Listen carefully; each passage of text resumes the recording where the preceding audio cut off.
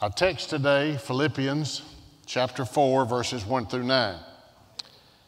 Many have already said, as you looked at the bulletin ahead of time or whatever and realized what we were studying, say, oh, that's some of my favorite verses. Many of you know my favorite verses are a little later in the chapter 4, verses 9 and 13. I'm not going to go that far today, but we're going to look at those first 9 verses of Philippians chapter 4. You're familiar with it, you love it, you memorize it, you quote it, you hear it often preached. You've taught it or you hear others teach it. It's just a familiar passage of Scripture. But quite often we break it down and we quote the passage that says, think on these things, that one verse, or the peace of God, that verse, or the God of peace, that verse, or stand fast in the Lord. Again, by itself, we don't see them in context. So I want you to look at them with me today as a whole. And some of the unique things about this passage that you may have forgotten or may not remember. I want you to notice, first of all, chapter 4, verse 1 begins with a therefore. And I think that's a cue to all of us. When it's therefore, you've got to go back and see what's it there for? What's in the past? What did Paul say earlier? Well, I just remind you of 2 or 3.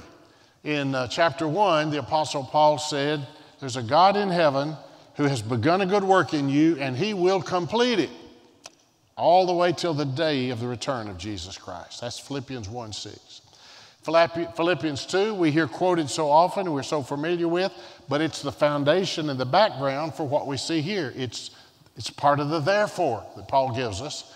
God hath highly exalted Jesus and given him a name that is above every name, that at the name of Jesus every knee should bow and every tongue should confess that Jesus Christ is Lord, to the glory of God the Father.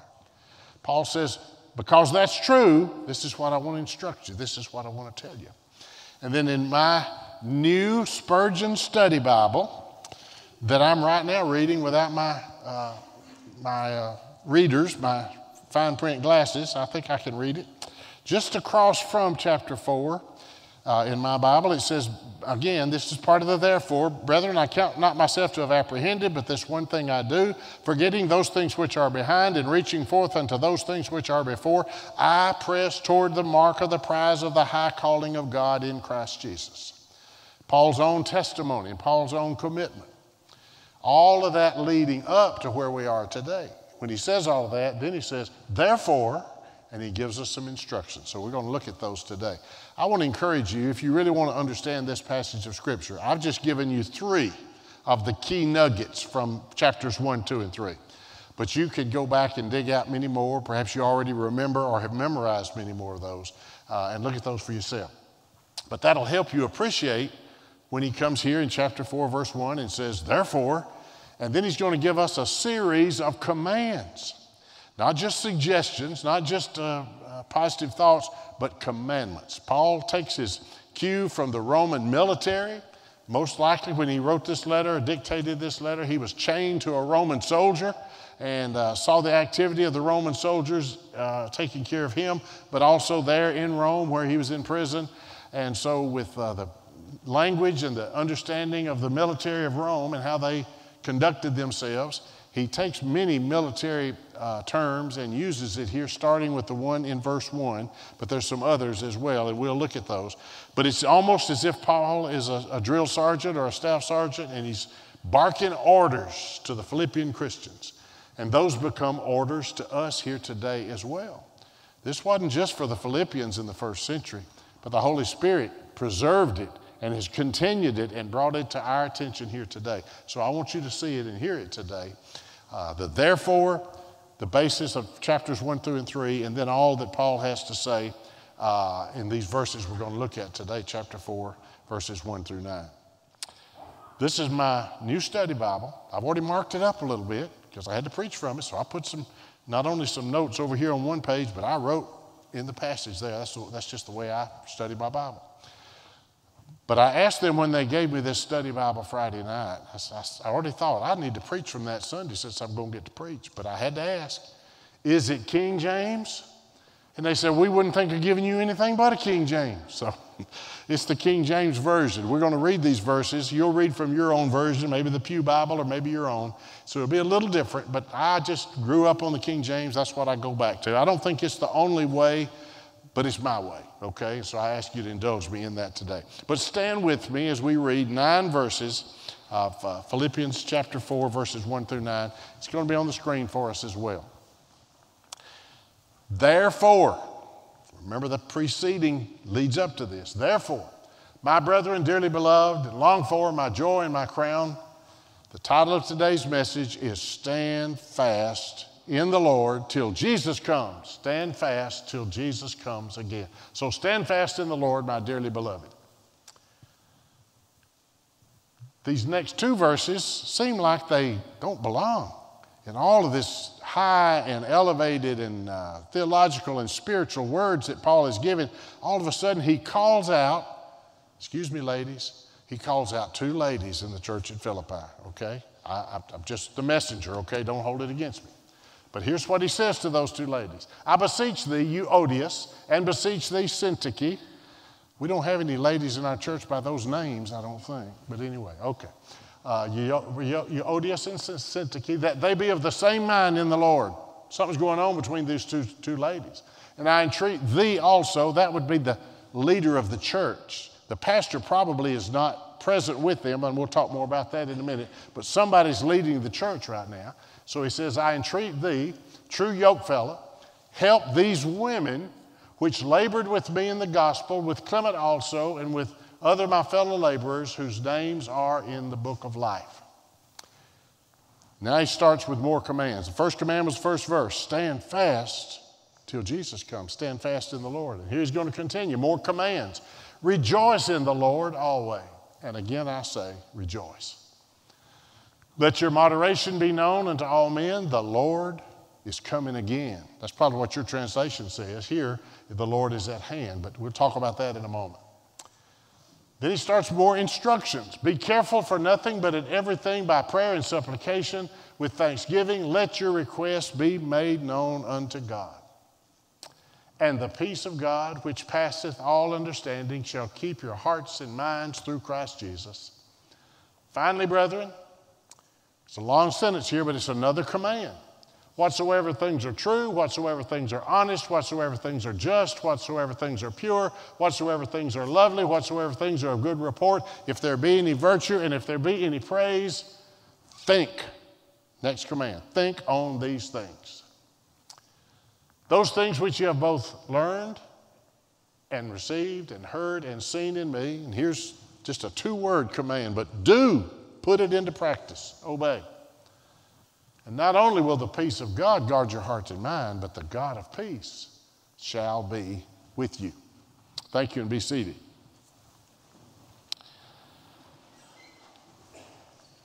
First of all, notice several, I'll call them superlatives here, or broad sweeping terms that Paul uses. He says, first of all, in that 4th verse, rejoice in the Lord always. That's pretty inclusive, isn't it? That's pretty extensive in its coverage. Rejoice in the Lord always. In verse 5, let your moderation be known unto all men. Another superlative, another extensive, comprehensive charge that he gives. Let your moderation be known unto all men. Then verse 6, be careful for nothing. And that's King James. Your Bible probably says, don't be anxious or don't worry about anything. So another superlative there. Then in everything, and he names 3 kinds of prayer, so I think it's not only everything, but in all kinds of prayer, supplication, and thanksgiving, let your requests be made known unto God. Superlatives are here. Commands are here, and you need to notice those, pay attention to those, and realize what God's word is saying to you today. I would remind us again, Paul wrote these to first century Christians. He's in a Roman prison environment. These Philippians are hundreds of miles away in a territory called Macedonia, but they're undergoing persecution from the Roman society that they're subject to and the Roman government that suppressed them, and it continues to suppress them. They've also got trouble in the church. And I better not say too much or I'll get in trouble, but when two women in the church get cross with each other, it can affect a lot of people and a lot of things, right, Brother Phil? So they've got trouble in the church, and it's public trouble because he's already called out these women by name. Aren't you glad we don't do that too much around here? But called out these two women by name, and the word has gotten to Paul hundreds of miles away about this problem. So now he's writing a letter back to the Philippians, and in his letter he puts their name in there and calls them out. Now what their difference was, what their problem was, we don't know. But evidently, verse 1 says, stand fast in the Lord. Evidently, verses 2 and 3, their problem was hindering their ability to stand fast in the Lord. And it was also most likely hindering the rest of the congregation from standing fast in the Lord and hindering that aspect. And then he also says, let your moderation, King James word, we'll talk about it more in a minute, but be known to all people. So he's not just concerned about the two women and their problem. He's not just concerned about the congregation. He's concerned about the world around them that is learning, that is observing, that is being affected by what's going on. So in the midst of that, Paul, who himself is under persecution in Roman imprisonment, whose church that he helped to found and spent a good deal of time there, he's very familiar with them, has strife and tension within the church that he has to address and call out, and then the general environment of persecution going on. In the midst of all of that, Paul says, be strong. And I say, be strong, stand fast till the Lord comes back. That's the way I've interpreted it, because when he says, let your moderation be known to all men there in verse 4, the Lord is at hand. The Lord is at hand is a reference in at least one meaning, one understanding, to Jesus coming again. The return of Jesus is near. You don't want to be found not standing fast.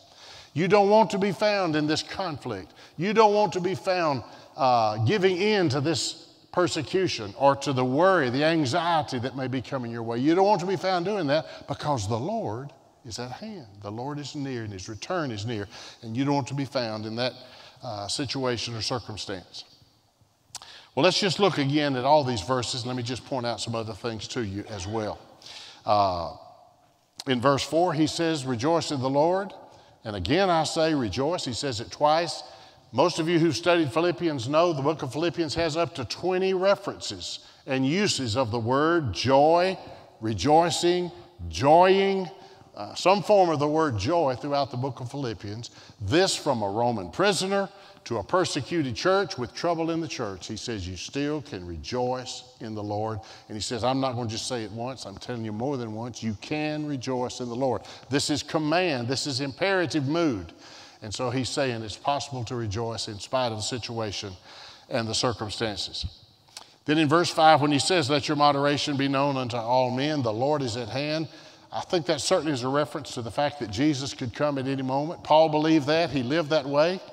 He died and it didn't happen, but he's taught us that we ought to live our lives in spite of the fact that millenniums have passed since then. We still need to recognize there's one more major act on the part of God in his overall plan for the human race and for the world, and that is to say, son, go get my children. Leave the right hand of the Father where you're interceding now and go back and begin that process of bringing the world to its end, of bringing judgment upon the world and rapturing and redeeming my people out of this world. So that's certainly one of the meanings that Paul had in mind. He lived with that mindset. You and I need to live with that mindset as well. Our worldview, our daily life, our behavior should be influenced by the fact that Jesus could come at any moment. And I know it's hard for us to grasp that when it's been a couple of 1,000 plus years. And I know it sounds like we're just trying to motivate people by some kind of an emotional tactic, but I can't help but tell you it's there in the Bible. And Paul said it plainly. The Lord is at hand. And he had that in mind. Again, back in that first chapter, verse 6, God has begun something in you. He's going to continue it. He's going to complete it till Jesus comes back. There it is again. It's in Paul's mind. It's in his view. Everything is shaped by the coming again of the return of Jesus Christ. And that ought to influence and affect us today as well. But there are a couple of other meanings. Commentators, when you read through what does it mean the Lord is at hand, will give you about 3 different meanings, and most of them will pick one. I'm a good compromiser, I guess, negotiator. I'm going to pick all 3. I'm going to say all 3 are true, okay? The Lord is at hand. He's near to you and what you're going through and what you're doing. And God, Jesus, the Lord who is at hand, is a judge. He warns us throughout the New Testament of chastisement that could be available and brought upon us if we're not conducting ourselves properly as children in the family of God. And so when he says the Lord is at hand, you better watch out. The Lord may intervene in your life and in your situation to bring you back to where you need to be. And you say, well, where do you get that? Well, I get it from the whole Bible, the whole New Testament. But in particular, he just mentioned 2 women who were stirring up trouble in the church and the difficulty the church was going to have because of that. And so he's reminding them. Jesus may come at any moment, and he may come at any moment personally to you in chastisement or judgment. So keep that in mind. The third meaning of that phrase, the Lord is at hand, is the Lord is always near, always present and available and personal.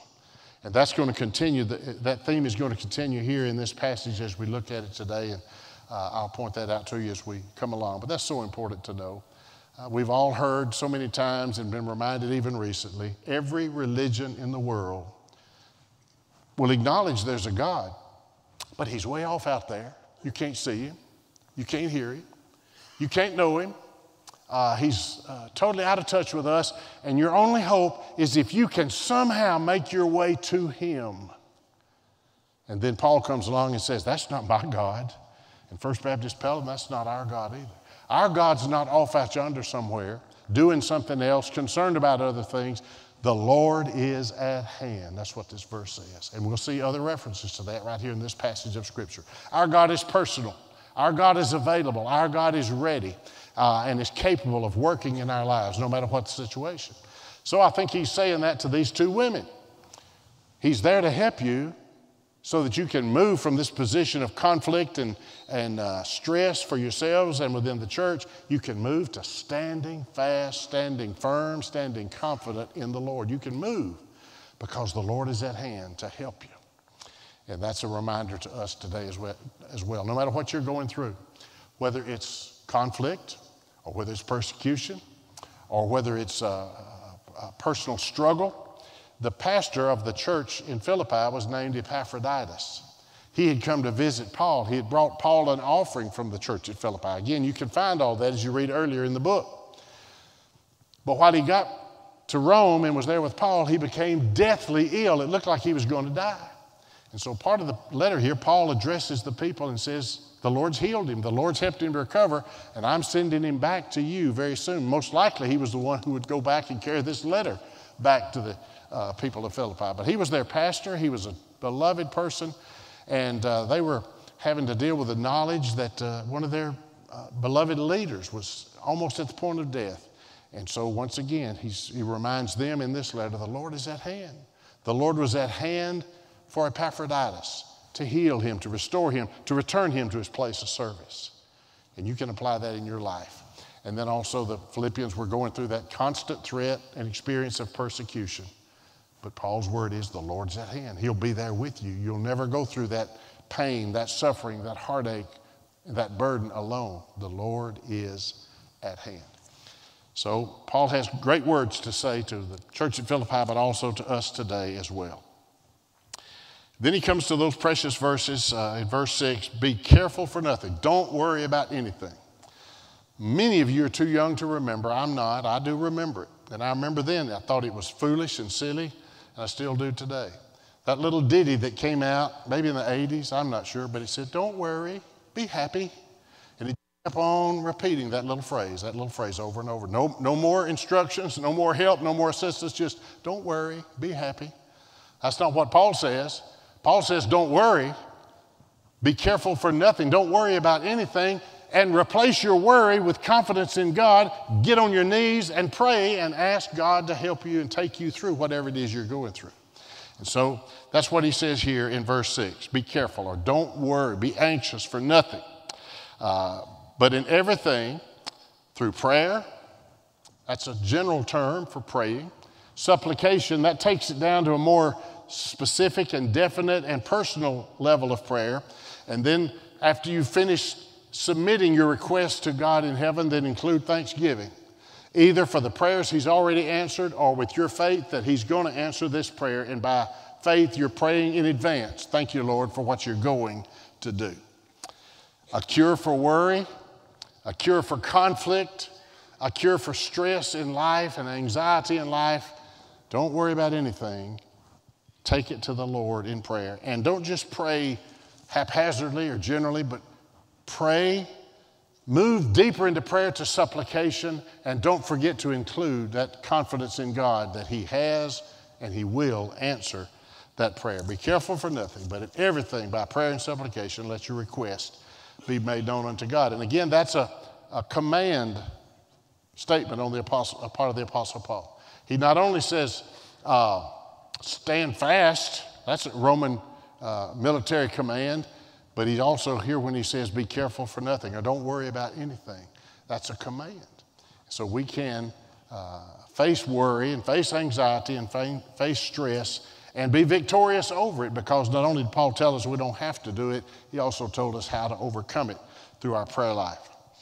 I want to skip over verse 7 just for a moment. I'll come back to that. Look at verse 8. Finally, brethren, and by the way, you notice there's a bunch more verses here in this chapter 4. Paul's a good Baptist preacher. He says finally, and then he just keeps on preaching. So I'm not going to do that to you today, but we're not through yet anyway. But finally, brethren, and then he talks about the mind. And if you think about it, Paul's already mentioned the mind once in this passage. He's going to mention it other places in Philippians and other places throughout his writing.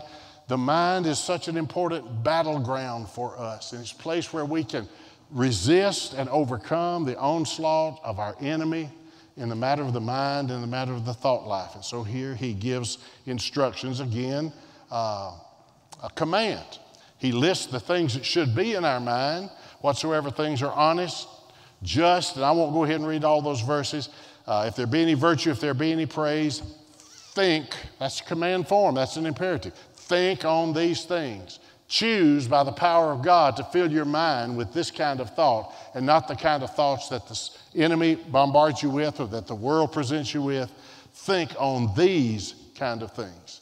Then in verse 9, one other imperative or one other command. Those things which you have both learned and received and heard and seen in me, one little command. Do it. Obey. Put it into practice. Now, Paul had been with those Philippians when he first met them and they established the church. He'd been with those Philippians on other journeys. He'd been in contact with them through various writings of his that had circulated around. Of course, this is one of those letters, but it would circulate around among the churches. So he knew them and they knew him, so he didn't hesitate to say, you've seen me, you've observed me, you've heard me, you've been ministered to by me. What you've seen in me, then put it into practice in your life. Obey, do. A final command. All of this under the umbrella, stand fast in the Lord. Stand fast till Jesus comes again. All of these are our imperatives. All of these are our commands from Scripture into our life today as well, just as much as the Apostle Paul gave it to them there in the first century. Then there are a couple of promises here, and I'll take the last couple of moments to remind you of those. We skipped over verse 7. And the peace of God. Try to comprehend that. I'm not even going to try to define the word peace, but it's the peace that comes from God. It's more than that. It's the peace that God himself experiences. And if there was ever perfect peace, complete peace, eternal peace, it would be in the presence of God. God is the author and the founder and the giver of peace. The peace of God. That peace will be with you when you obey these commands. When you stand, when you remember Jesus is coming again and the Lord is at hand, when you rejoice, when you refuse to worry and you choose to pray, when you do these things, the peace of God will guard your heart and your mind. He's just going to talk about the mind again in a moment, but there it is. The peace of God will guard your heart and mind through Christ Jesus. That's a promise that we have as we face the challenge to stand and as we seek to obey these commands that Paul said are possible and necessary for every one of us. But then it's not only the peace of God there in verse 7, but the end of verse 9. When we obey, when we do, he says, not just the peace of God. Do you see that? The God of peace. The very God himself will accompany you, will make his presence known to you, enable you to experience his presence in your life and in your situation, in your circumstances. He'll not only send peace from heaven, he'll come from heaven to be in you and to be with you as the God of peace. Now, we won't spend the time to debate that or discuss that today. You can interpret that if you want to. Well, that's when he sends the Holy Spirit. Well, that's good. That's not a separate person. That is God. He is the God of peace, the Holy Spirit. And as Jesus talked about the Holy Spirit back in John chapter 14, he looked at his disciples and said, peace be unto you. Not as the world gives unto you, do I give unto you this kind of peace. Let not your heart be troubled, neither let it be afraid. And he was talking about the Holy Spirit in the context of that promise of peace. So I think surely the God of peace is the presence of the Holy Spirit. And do you remember? The Holy Spirit came into your life when you got saved. He has never left and never will leave. He's waiting, he's available for you to allow him to do any and everything he wants to do and that he can do in your life when you allow him to do so. And when you do, the God of peace is with you. Paul's in chains by a Roman soldier. The church is all divided and frustrated with the conflict that's going on within the church. The whole world is under the domination of Rome, and Christianity is under the persecution of Rome. Paul says, but the God of peace is with you and will be with you. And you can claim that and experience that as you face whatever you face in life. And take that from the first century to the 21st century, whatever you're going through today. The God of peace. He's not unconcerned. He's not unavailable. He will be with you, no matter who you are, no matter what you're going through. And I'll close today with that word with. If you're a child of God, this promise is yours. He's with you and available to you. Some of us forget that, though. Some of us allow things in our life to get us disturbed and distracted, and we don't claim that promise for ourselves. And so some of us today, this is a reminder to you. If you're a child of God, the very God of peace is there to help you. You don't have to worry. You don't have to be afraid. You don't have to live in bondage. You don't have to live in conflict. You don't have to live in any of these negative aspects of life, because you have the God of peace present with you and in you every day, all the time, in any situation. If you're not experiencing that today, you can, and you need to be. It's available to you because you're a child of God. But then as I speak today, I'm also speaking to those, the promise is the God of peace will be with you. But he only is with you when you come to him in faith through Jesus Christ. When the barrier of sin and your guilt and your lostness is removed by the blood of Jesus Christ. And then when you're saved, when you're born again, the Holy Spirit, the God of peace, comes to be with you and to be in you. I'm speaking to some folks today here in this room, but also by means of live stream, speaking to you today, and you know the God of peace is not with you because there's something that stands between you and him.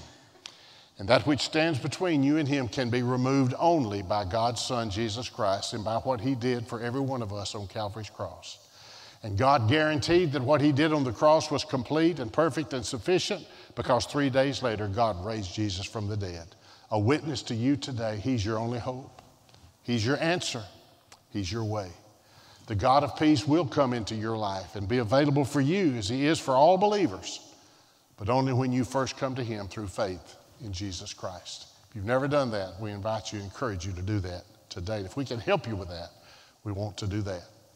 We're going to have some moments of music in just a moment after I pray, and I'm going to stand here at the front, and we're going to give you the opportunity, if you need to come to this altar and pray, to do so.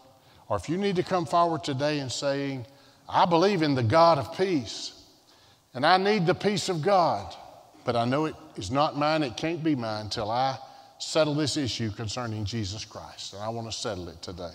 There may be some here today, both in person or by live stream, who are hearing God's voice call you and invite you, and you're ready today to say, I want a relationship with the God of peace through Jesus Christ to help me face whatever I'm facing in life. So we invite you to make that decision today as well. Let's bow together in a moment of prayer. Father, we thank you again for your word, for its everyday message, its practical message to help us deal with situations in life, no matter what they are. We thank you for your word that is alive and active at work today to bring us to where we need to be, personally and spiritually. I pray, Father, for those who need to respond today in this church family, those who are believers, who need to enjoy the peace of God and the God of peace in their life and the ability to stand and to stand fast. I pray that they'll make decision, response they need to make today, commit their lives back to you. Then, Father, for those who are not believers, I pray that they'll make that decision, that commitment here in this service today. In Jesus' name I pray. Amen.